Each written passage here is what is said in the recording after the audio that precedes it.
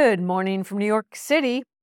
I'm feeling fresh this morning, and I'm not going to lie, coming back to New York City has been a rocky road. It's not because of anything that's happening or not happening, it's more emotional. Yesterday, I decided to do an experiment, and I went on airplane mode.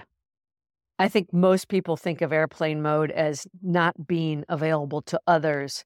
And for me, the reframe of airplane mode was exactly the opposite. It was all about me reclaiming my space, an intentional way to come back to myself, to rebalance my energy between my other focus, whether that's messaging, scrolling, thinking of other people, just being outside of myself.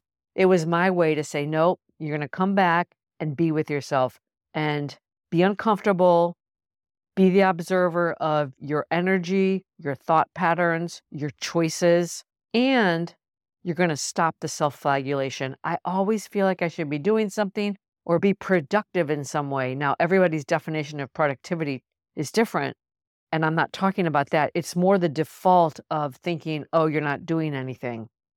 So airplane mode was my way of being very intentional and deliberate about coming back to myself.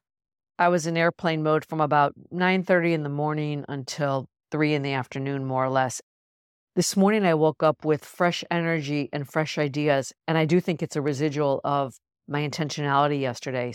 And by the end of the day yesterday, I noticed that I had fallen back into some patterns I'm trying to break.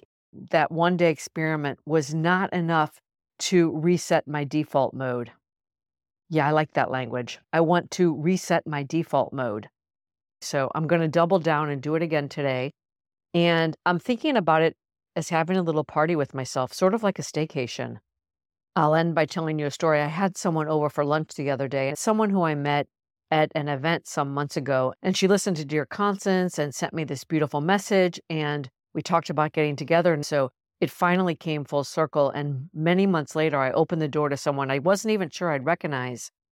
We had this lovely, intimate conversation, and we talked about cultivating our curiosity. One of the things she shared with me was tied into starting a new life post-divorce. And I can't remember exactly how the story goes, except for she had this conversation with someone and got this idea of doing 57 new things in her 57th year. And then she did it again the next year. And then she did it again. She said she stopped doing it because looking for new things to do and being open became automatic. And I found it so inspiring. And I woke up this morning thinking, oh, I'm in my 62nd year, and I'm going to start my own list of 62 things I'm trying or doing this year. It doesn't really matter whether they're big things or small. It's really about being open and curious and consciously cultivating that mindset. I don't know who needs to hear that today, but I'm going to go into airplane mode. And today I get to do it from 9:30 to 5:30. That's all for now. Until next time, from my heart to yours.